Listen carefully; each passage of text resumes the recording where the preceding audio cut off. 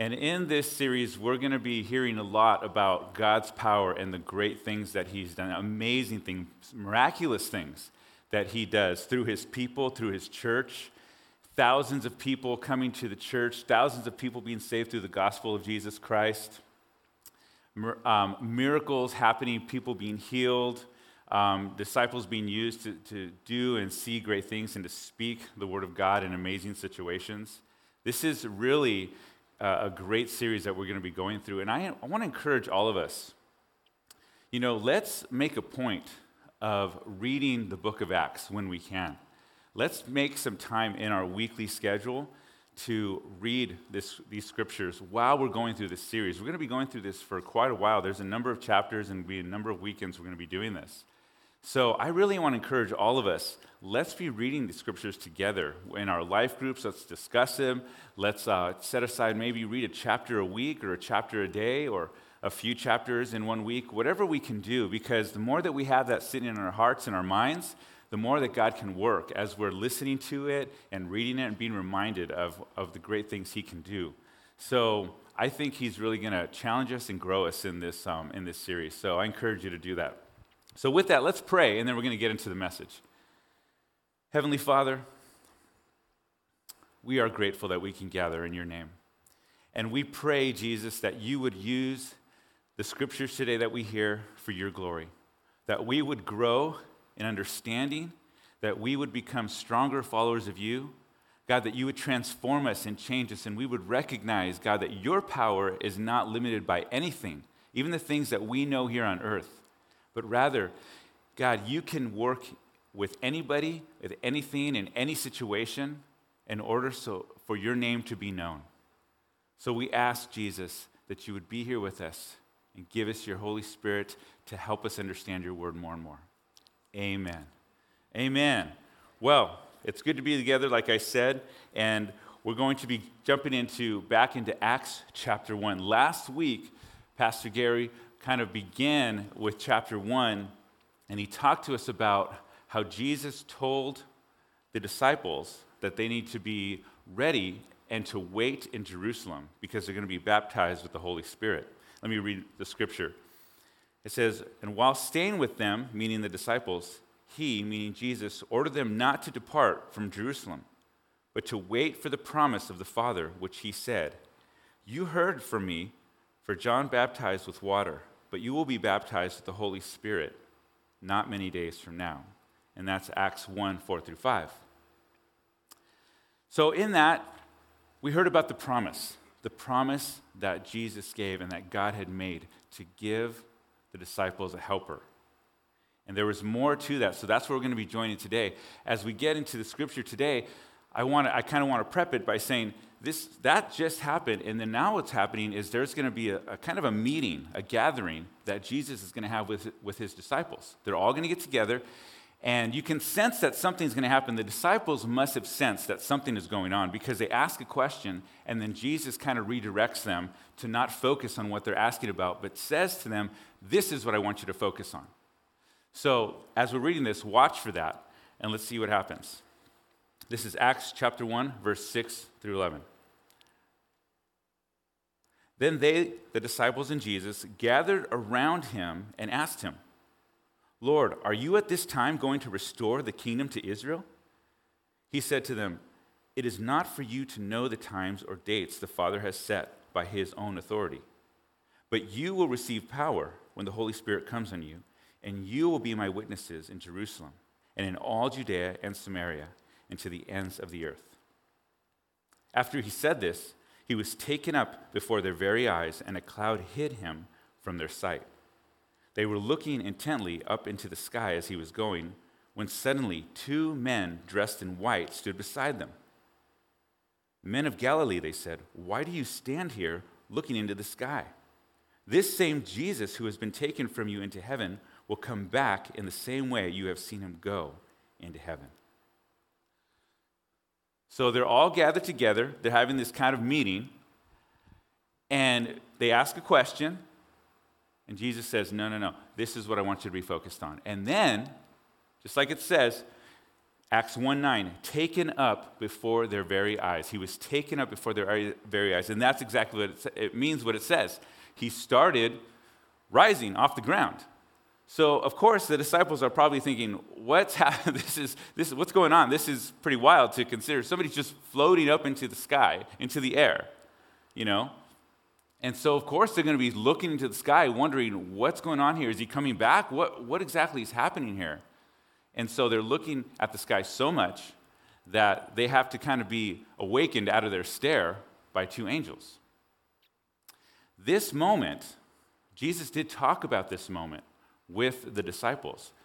They didn't really understand what he meant when he would talk about it before it happened, but certainly they probably figured it out at this point. This is called the ascension, and it basically means when Jesus ascended into the sky. And here's when he talked about it in John chapter 7 and John chapter 13. Jesus said, I am with you for only a short time, and then I am going to the one who sent me, and he means his Father. You will look for me, but you will not find me, and where I am, you cannot come. In John 13, he says, my children, I will be with you only a little longer. You will look for me. I will tell you now, where I am going, you cannot come. So Jesus knew this was going to happen. He told them about it. They didn't understand it. At this moment, they probably thought, okay, now we understand what he meant. They get kind of shaken out of their stare, and then by the angels. And this was part of the plan. But with his exit, this is really important for us to understand. With his exit, it kind of signals two things. Two things. Number one, it signals that Jesus' earthly ministry is now over. Okay, he came to do his work. His work was to teach the disciples. His work was to spread the gospel, tell people about the gospel, the good news. His work was to talk about repentance and the kingdom of God. And then he was to die on the cross, rise from the dead, and then go to be with his Father. So with that, he's done. His earthly work is done. Second thing is that now the disciples' work, who are now being called the apostles, their work is beginning. Everything that they had learned, everything that they had seen Jesus do, every question that they asked him and they heard an answer back, everything that they had witnessed was for this moment. This was what they were training for. This is what it was all about. This was their time. Jesus had done his work, and now he was giving a charge to the disciples or the apostles to go out and continue the work, continue what he started. This is a big moment for them. And so those are the two things that we see as he exits. And this is what he told them in Acts 1:8. He said, you'll receive power when the Holy Spirit comes on you, and you will be my witnesses. That was going to be their work. That's what he wanted them to do. You will be my witnesses. So he tells them you'll be witnesses in Jerusalem, Judea, Samaria, and then the ends of the earth. So growing area, further and further, growing influence. So they're going to be witnesses. The word witness or witnesses comes from the Greek word martus. Martus. And it means something very simple. Someone who saw something. That's it. It's very simple. Someone who witnessed something. That's all it is. Now, put into action, it means to bear witness or to speak faithfully of what one knows or what they saw or heard or know to be true. So that is their task. Now, it seems like it's probably a pretty simple thing to do, right? I saw this, I say what happened. But we've got to consider some things that are going on here. It's not just like they're supposed to go back home and then tell a few neighbors about what they saw. What it actually means is that they need to go and tell the truth about Jesus. Remember, he said, you'll be my witnesses. And they're not necessarily going to find it easy to do. You have to remember, at this point, when Jesus left the earth, it was about a month, maybe a month and a half, that he had, from when he had been killed, when he was put on the cross and died. And those same people who were around, who hated Jesus, despised him, were jealous of him, the Sadducees, the Pharisees, the religious leaders of those days, those same people were still around. They were still around. They wanted to make sure that people did not follow or believe in Jesus Christ, and they wanted to make sure that people did not believe that he rose from the dead. So that's the first thing. The disciples are thinking, they've got to be thinking, okay, well, we're going to go and do this, and there's going to be opposition. But the other thing that's interesting, too, is these guys weren't necessarily world travelers. They weren't like accomplished people necessarily. They had simple jobs, and they were pretty much ordinary, simple guys. They had jobs like fishermen and field workers, and one of them was a tax collector. But they weren't necessarily people that had gone around the world at that point. They weren't, highly educated. They weren't they didn't have great knowledge and understanding. They weren't religious leaders from what we can see in Scripture. They were just ordinary people. So, to them, they knew Judea and Samaria. Remember, the angels called them men of Galilee when they appeared. Well, that's because they knew the region. They knew that area. But ends of the earth, we're not sure that they actually knew exactly what they meant. They probably heard of places, but maybe, they thought, well, maybe we'll go a little bit past where we know. And remember, for us, ends of the earth is much different, what we imagine, than what they could see. They could understand or imagine, right? So there's going to be opposition. They don't know everything. And it kind of raises the question, why did Jesus pick these guys? Why did he pick them? They're ordinary people. I mean, let's consider this for a minute. When we read the Gospels of Jesus Christ, when we read that, Matthew, Mark, Luke, and John, it's pretty apparent and obvious that Jesus has access to pretty much anybody from any kind of socioeconomic status, from any kind of influence. I mean, he spoke with poor people. He spoke with rich people. He spoke with people who were hungry. He spoke with people who had plenty to eat. He spoke with people who were not smart. He spoke with people who were highly intelligent. He spoke with people who were demon-possessed. And he spoke with people who were religiously very knowledgeable. So he had access to anybody, and he could have asked any person. But he asked these guys. It's kind of interesting when you think about it, because this is a big job to do. And they don't seem like they really are that prepared.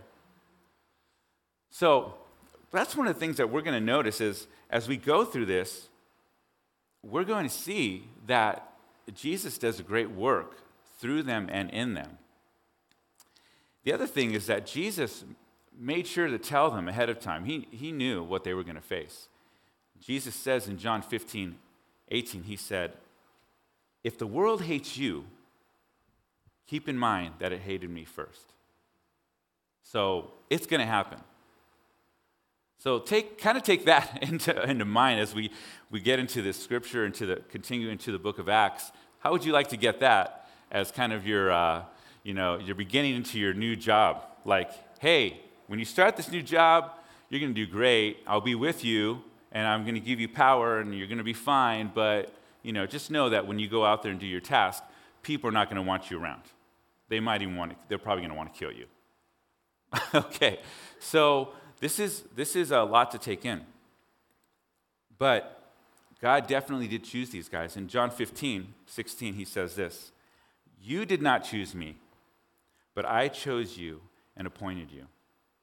The book of Acts is going to show us the power of God to transform ordinary lives and work beyond earthly limitations. We're going to see that more and more and more as we read it, and that's why I encourage you, read it as much as you can. Jesus clearly saw something in these men that he could work with, and so that's why he picked them. There was a purpose. There was a point behind it. That's why it says the word in John 15:16, it says, "I chose you, I appointed you. I appointed you." There was a purpose for this. He knew what was going on. And so that leads us to our first point as we continue on. God's work is not bound by human limitations. God's work is not bound. We're going to see this over and over again. It's not bound by human limitations. You know, this idea of many of us might like stories. Stories are a real powerful way for us to kind of understand a lesson or to learn a point, right? And so we have stories all over us. We have books, we have the internet, we have movies. Movies are a great communicator of stories, right? And there are kind of, when you look into the idea of story, the concept of story, there are basically about 4 to 7 different types of common storylines or plots, okay? One of them is called overcoming the warrior, or some of us know it as the underdog story, where you have a concept where there's a story where there's someone who seems like they really cannot get it together. They don't have the strength or the ability. They have a lot of heart and a lot of passion, maybe, to overcome their enemy or whatever's in front of them. But then you have another character who has it all together, has all the strength, has all the knowledge, all the experience, and just doesn't look like they'll ever be defeated. You know, so we see this kind of idea like in movies like Rudy, the football movie, or maybe Rocky, you know, that whole series, or maybe The Hunger Games, where you have one person trying to overcome an entire establishment. You know, all of these different movies have that in common, where you have someone who doesn't seem like they'll ever overcome or defeat the enemy, but eventually they do. You kind of get that sense here a little bit in this moment, because Jesus is giving these guys this opportunity, well, something he's asked them to do, and he's telling them, hey, you're going to go out and do this, but they don't seem all that prepared. But God's work is not bound by human limitations. And this idea of the underdog, or someone who is weaker overcoming the greater, is very common in Scripture. It happens all over the Bible. As we read through it, you'll see it all over the place. Some of us have heard of Moses. Moses was a great leader who took the Israelites out of slavery from the nation of Egypt. But we may not know this, that Moses was actually a very reluctant leader. He did not want to do the job. When God asked him or told him this is what he was going to do, I want you to go do this, and I'll be with you. He made all these promises to him, but Moses was like, I really don't want to do this. Can you pick somebody, because I'm not really a good speaker? Can you imagine saying that to God? I just don't think, maybe I would do that. I don't know. I probably would. But, you know, that's kind of what happened. Moses didn't want to do the job. He was afraid. And then there's King David, who is still highly regarded as one of the greatest leaders in the history of the nation of Israel. He had several brothers that were older than him who were experienced warriors. They knew how to battle. But when it came time to pick a king, God chose David. And he was the youngest and the weakest and the least experienced. And then we have that story, David and Goliath, right?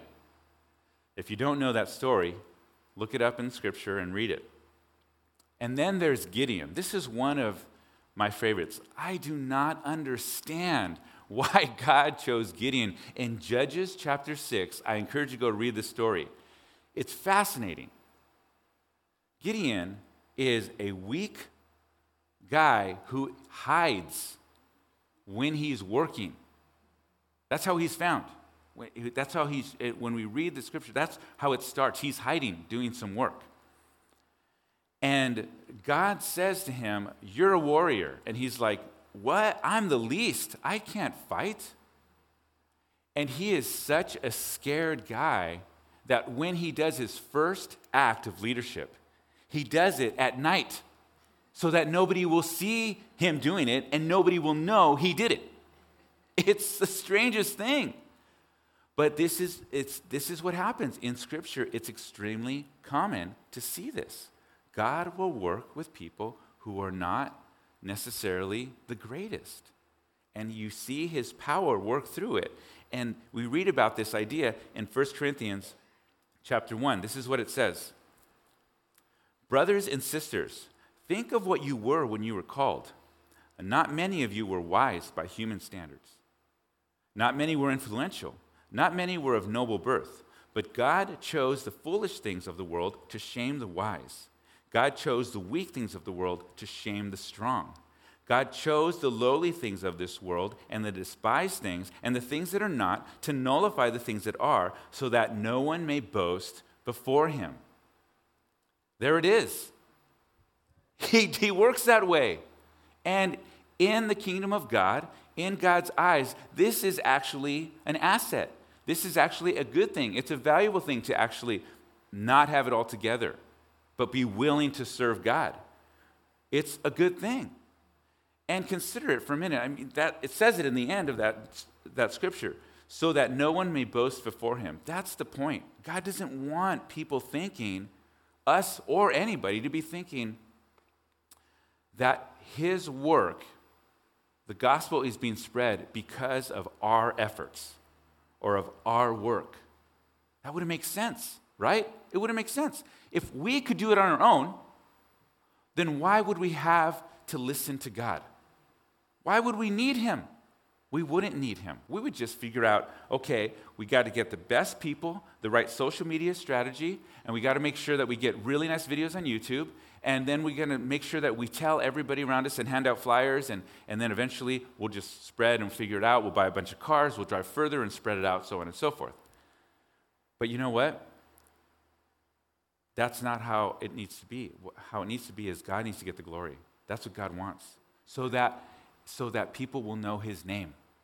That's the reason. So he'll get the glory so that people will hear about him and want to follow him. Because there is a powerful change that God does in our lives, and he saves us from sin, the whole gospel message. That's what he wants people to hear and to know. So if we could do it on our own, we wouldn't need God. But that's not how it works. As a matter of fact, like I said, weakness is actually a good thing in the kingdom of God. This 2 Corinthians talks about this. I will boast all the more gladly about my weaknesses, so that Christ's power may rest on me. That is why, for Christ's sake, I delight in weaknesses, in insults, in hardships, in persecutions, in difficulties. For when I am weak, then I am strong. And it means when I cannot do it, when I am weak, God's strength has the opportunity to go and shine through and work in my life. That's what we need, right? Awesome. Praise God. That's what we need. That's just exciting. That's such great news because God is not limited by humans and our abilities. And that leads us to our next thing. In the book of Acts, we're going to see that God's work is not dependent on human strength or effort. It's not dependent on human strength or effort. So we know that it's not limited by our abilities, but we also need to understand, in the book of Acts, we'll see this, it's not dependent on our gifts and abilities, our human strength or our effort. It's not dependent on those things. He may use them, but it's not because of them that we're successful. This scripture in Zechariah says this. This is the word of the Lord to Zerubbabel. Not by might, nor by power, but by my Spirit, says the Lord of hosts. This scripture is often referred to kind of bring out the truth that God, when he says he wants a work done, he's going to do it by his power, by his Spirit, not by our strength, not by our ability, but by his Spirit. Now, he will use our abilities for the kingdom of God, but it's not because of us that it's necessarily successful. There are occasions where God works with people who are very, very good at what they do. There's Barak, a warrior who is called to fight for the Israelites. There's Daniel. He was very educated, very knowledgeable. This guy had a lot going for him, and he was able to serve under four kings who did not worship God. He was like their right-hand man. Because he was trusted so much and they recognized that the Spirit of God was with him, they trusted him to take care of their kingdom.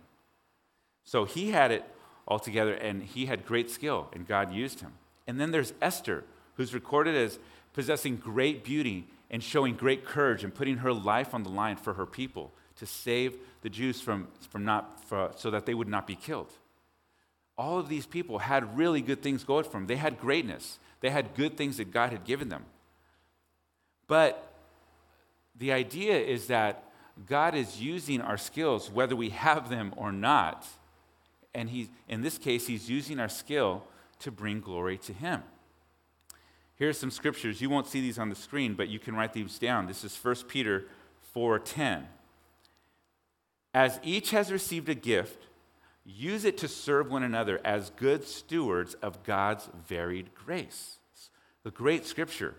It's pointing out that God has given these gifts. We received something. Let's use it to serve others so that we can be good stewards of his grace.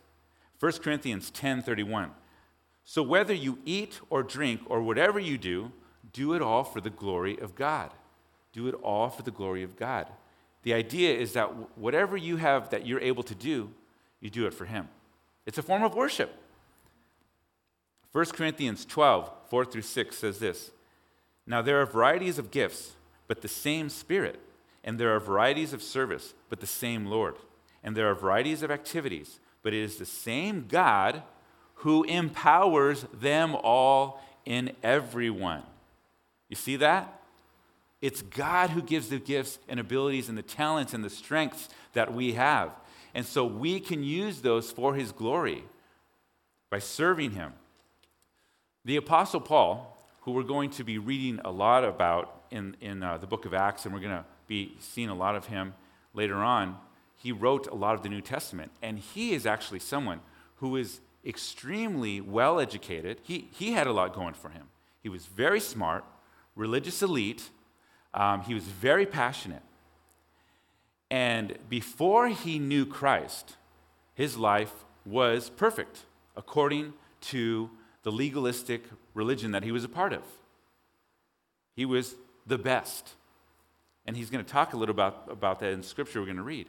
But then when he met Christ, he understood how these things were actually weaknesses. And he came to understand that all of his accomplishments and the great things that he could brag about were really worthless. Here's what he says, Philippians chapter 3. Though I myself have reason for confidence in the flesh also. If anyone else thinks he has reason for confidence in the flesh, I have more.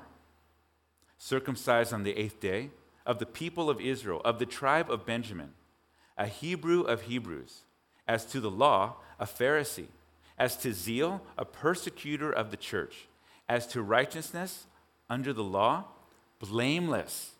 He says the word, he was blameless. You couldn't find fault in this guy. But whatever gain I had, I counted as loss for the sake of Christ. Indeed, I count everything as loss because of the surpassing worth of knowing Christ Jesus, my Lord. For his sake I have suffered the loss of all things and count them as rubbish in order that I may gain Christ. Do you see the change in his heart, in his mind? He's telling about how awesome I used to be, and I could say how great I was. But ultimately, when it comes to knowing Christ and recognizing that he's the one that provides the gifts and he's the one that has the truth and we need to give our life to him to serve him and that he is a good God and he is faithful and he brings the truth to our lives, when we see that, we recognize, you know what? All of my accomplishments, my gifts and abilities, they really don't matter. They're not that big of a deal. He can use them. Let him. But in terms of me pursuing anything, I want to pursue Christ because all that stuff is rubbish. He says garbage. It's worthless. If I put a pile of trash right here, okay, in front of you, right here on the stage, if I put a pile of trash here, you would want to leave, right? Because it's filthy and it smells. Well, that's what he considered all of his great accomplishments. They're worthless, completely worthless. Compared to what? To pursuing Jesus Christ to know him. More valuable than anything. And he saw that. He realized that. So God can use people who have great ability, but he's not limited by those who don't have great ability. And again, we'll see that in the book of Acts. But then, here's another thing that we're going to see. God's work is not stopped by human failure. God's work is not stopped. by human failure. Praise God for that, because I know that we could talk about our failures and how God is able to work despite them, right? In my life, I know that to be true. Going back to the apostles, the disciples, they failed Jesus regularly. They failed him all the time. When we read through the Gospels, we see not only did these guys not really seem to have it all together, they were just ordinary guys, we also see that Jesus was regularly telling these guys, hey, you guys, your faith is so weak. He was telling them, you have little faith. You have no understanding. How can you not understand the things I'm teaching you? And then when he asked them to do things, sometimes they would not be able to do it, or they would even disobey, or they would get distracted and they'd focus on their own agenda. It happened all the time. As a matter of fact, in some very serious times, or some times where he really needed them, they failed him quite seriously. Peter denied Christ 3 times. When Jesus was getting ready to go to the cross and die, Peter denied him 3 times on purpose. He did it even though he spent multiple years with Jesus and he loved him. He denied him. Then there's Thomas. Thomas is famous for doubting. When Jesus had risen from the dead, Thomas doubted it. And then there's Judas. This was probably the biggest one. Judas Iscariot, he betrayed Jesus for financial gain. He betrayed Jesus. He walked with Jesus the entire time he was on earth. He saw his ministry from beginning to end. And he betrayed Jesus. But remember, their task was to do what? To be witnesses. That's what he wanted them to do. Judas betrayed. Eventually, he killed himself because he was overcome with guilt. But as we continue on, we see that these guys, God was able to use them. And they did the work. They did the task. Not because of themselves, but because God worked through them. God transformed them from people who were not capable to people who were extremely capable. From ordinary people to being able to do extraordinary work by the power of God. It's awesome. This is what happens. They were witnesses in Jerusalem. Remember that Jerusalem, Judea, Samaria, and the ends of the earth. This is what it says. Acts chapter 2 says, every day they continued to meet together in the temple courts, and the Lord added to their number daily those who were being saved. Acts chapter 2, that was in Jerusalem. Further on, the apostles were witnesses, and it began to spread, the news began to spread, the gospel began to spread, and they made more disciples. And here's what happened in Acts 8. On that day, a great persecution broke out against the church in Jerusalem, and all were scattered throughout Judea and Samaria. All were scattered. Those who had been scattered preached the word wherever they went, just a few verses later, Acts 8, verse 4. And as we read the book of Acts, we see the apostles go further and further out in their travels, spreading the gospel. Here are some scriptures that are not on the screen, but here's how they got to other parts of the world. In Acts 16, and they went through the region of Phrygia and Galatia. Acts 17, now when they passed through Amphipolis and Apollonia, they came to Thessalonica. These are all areas that they didn't necessarily live close to or necessarily know. Further on, Acts 17, so Paul, standing in the midst of the Areopagus, said, men of Athens, showing that he got as far as Greece, and there were other places they went to. So God, it worked out. The disciples, they were not necessarily the greatest, ordinary, simple guys. And if they had any strengths, God was able to use that. Any limitations, God worked through them. And any failures, even though there were multiple failures from the disciples' part, God still was able to build them up and work with them and work through them. Pretty awesome. That gives us hope, right? That gives us hope. It gives me hope for sure. And so ultimately their success had to do with God's power, the power of God, God using his power through the Holy Spirit, the work that he had done, the work that Jesus had done with the disciples when they were walking with him. This is what we see. The extraordinary success of the apostles had to do with the power of God transforming them into people who could take on such a task. That's what we're going to see in Acts as well. What a powerful thing to see. Now, real quick, going to this idea of transformation or being changed. You see, one thing that you'll notice when you look at the Gospels in the Bible and then you look at the book of Acts.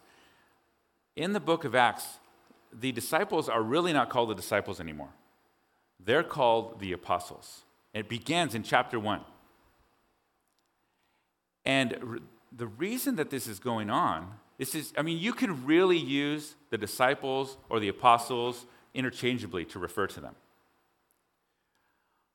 The one exception is the book of Luke. They're called the apostles regularly, and that's probably because the book of Luke and the book of Acts have the same author. And so they're commonly called the apostles in the book of Luke. But in the other Gospels, you'll see disciples regularly.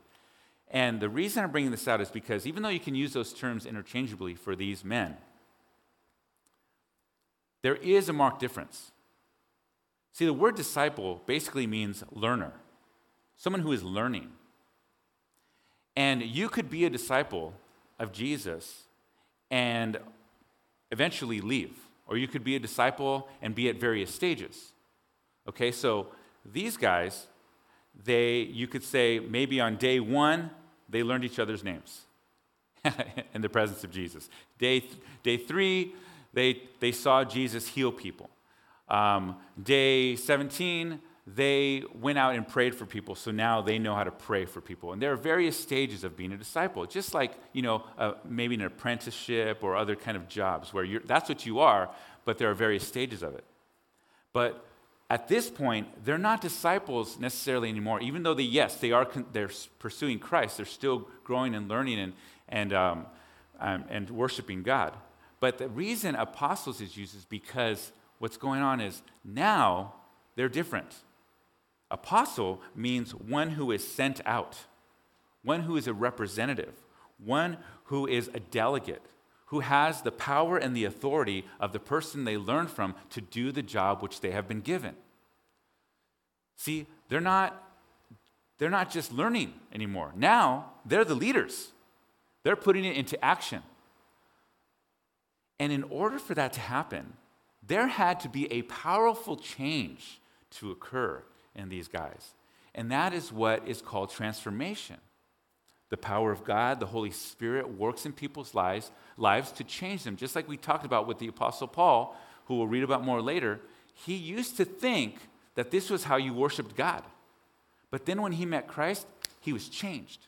And he recognized he did not know God at all. But rather, he needed to let go of his old life and pursue Christ, knowing Christ. Now he understood. You see, he was changed. He was completely new and different. So in the book of Acts, we see this over and over again, and we can see how this happened in the disciples' life. When you look at the Gospels and the book of Acts, here you'll see in your notes, and you'll see this up on the screen. Before, the disciples were fearful. They were scared. Jesus said to them, the disciples, "Why are you afraid, O you of little faith?" But after, they were courageous.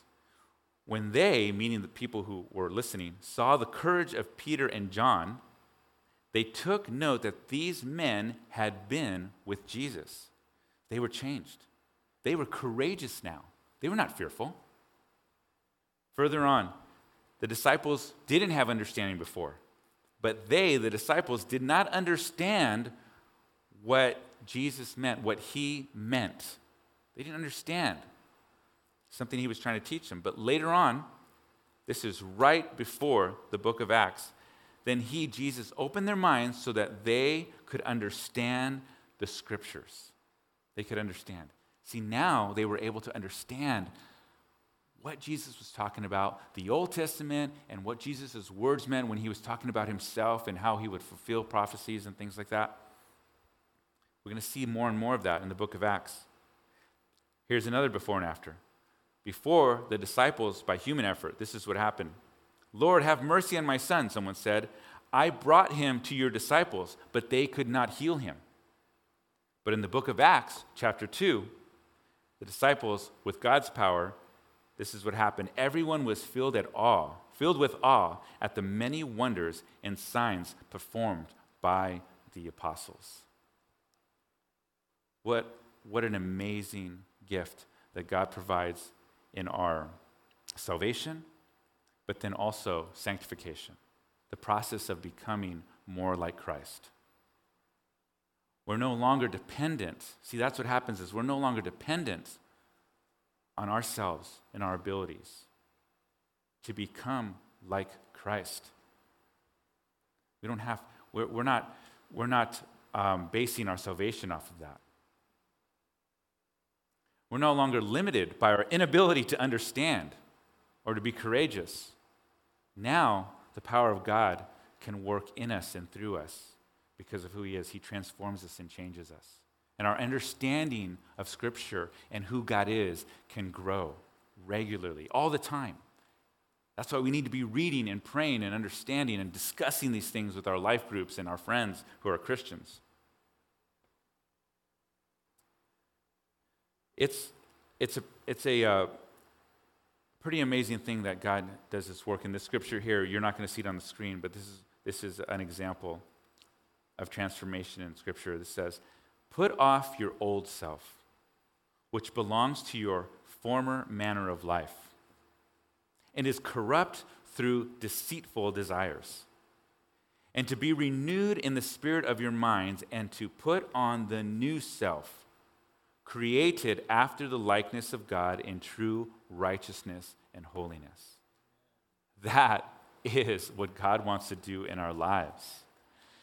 Praise God. Yes, you can clap. You can clap for God. Here's the thing. You know, earlier I talked about the idea of having an underdog story. There's a little bit of that feel here. But really, that's not the story. That's not the plot here. Because with the underdog deal, we know, we're wondering, is this guy going to overcome the big guy? Is this woman going to be able to defeat the establishment? You know? Is Rocky going to be able to beat the champion? You know? But in this situation, that's not the truth. We know the end of the story, right? We know that Jesus has provided victory, and we know that we're going to win as we stay with the Lord. We're going to win. We're going to have victory through Him. There's another kind of story plot that's called the quest or the journey. And what that is about is watching someone go all the way to the very end to accomplish the mission, to finish the journey. And that's a little bit more of what this is like. See, with the disciples, they stuck it out with Jesus. They may not have understood everything. They failed. They didn't have it all together. They made a decision, though, to follow Christ when He said, come and follow me, and they stuck it out. They endured, and they learned to love Him and obey Him and to listen and to know His voice and to stay with Him because they knew He had the truth. He was the truth. He is the truth. They knew that. God had showed them that. When you read through the Gospels, you will see there were actually many, many disciples, many people who claimed to be disciples of Jesus. But they eventually faded off. When Jesus was doing miracles, they were like, whoa, this is amazing. When He was feeding people for free, oh, this guy's awesome. Let's follow Him. He knows something. But when Jesus started talking about the hard stuff, that He was going to die, and there would be people who hated them, the disciples, because of Him, people started to fade really fast. The disciples didn't. And that's probably what God saw, is that they would stick around. And we have got to ask ourselves, the first thing we've got to ask is, if some of us here have not made the decision to follow Christ, this is a moment and opportunity right now to do that.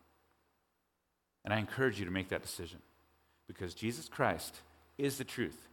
He died, rose again, so that we could have freedom from sin, the sin that we have in our lives. We are sinners. And he provided us victory over that through his power so we could overcome death and the consequences of sin. He is the way to heaven. He is the truth, and he is the only way we can ever become good or change from what we were or what we don't want to be. So I encourage you to make that decision today. The second thing, for those of us who have made that decision, what we need to think about here is, are we going to endure? Are we going to endure? That's a big question. Just like this was a big task for these disciples, that's a big question. Will we put in the work of continuing to read, of continuing to follow, continuing to listen, continuing to pray and ask God for understanding in his word? Will we continue to pursue him and put aside things that do not matter, that are secondary, and make him priority? Will we endure? Will we pick up our cross daily? Remember that scripture? Pick it up daily, denying ourselves and pursuing Jesus Christ. That's what we've got to be asking ourselves. Because the disciples, yes, they spread the gospel. They did that. Before that, they stuck with Jesus. They endured. And then they continued to do that. Because of God's power through them, they continue to do that for the rest of their life. I said earlier that the word martus in Greek is where we get the word witness. There's something else. That word is the same word that we get the word martyr. A martyr is someone that gives their life. In terms of Christianity, a martyr is someone who gives their life for the gospel. Being a witness. Telling the truth about Jesus. And that's what God was telling them they needed to do. And we, who are now able to take on the responsibilities that the disciples turned apostles have, now we have that responsibility and that opportunity to endure with our lives, with every part of us, for the gospel. Let's pray. Heavenly Father, we ask that you would give us strength. Help us, Lord, to recognize that we do not have the ability, we do not have the power in it of ourselves to produce godly work or to do good things for you. Rather, we are desperately in need of your Savior, Jesus Christ. And I pray, God, that if there's anybody here in the building, anybody watching, that you would help them call out to you and that you would save them. I pray, Jesus, that you would give us the strength and the endurance and the ability, God, to focus on you regularly and to make you priority and to always make you the first thing that we think about, the first person that we put our hope in, that we trust in you more than anything else. You are good. You are good. Thank you, Jesus, for your kindness. Thank you for your mercy in giving us salvation. We trust you, Jesus. In your name, we say this. Amen.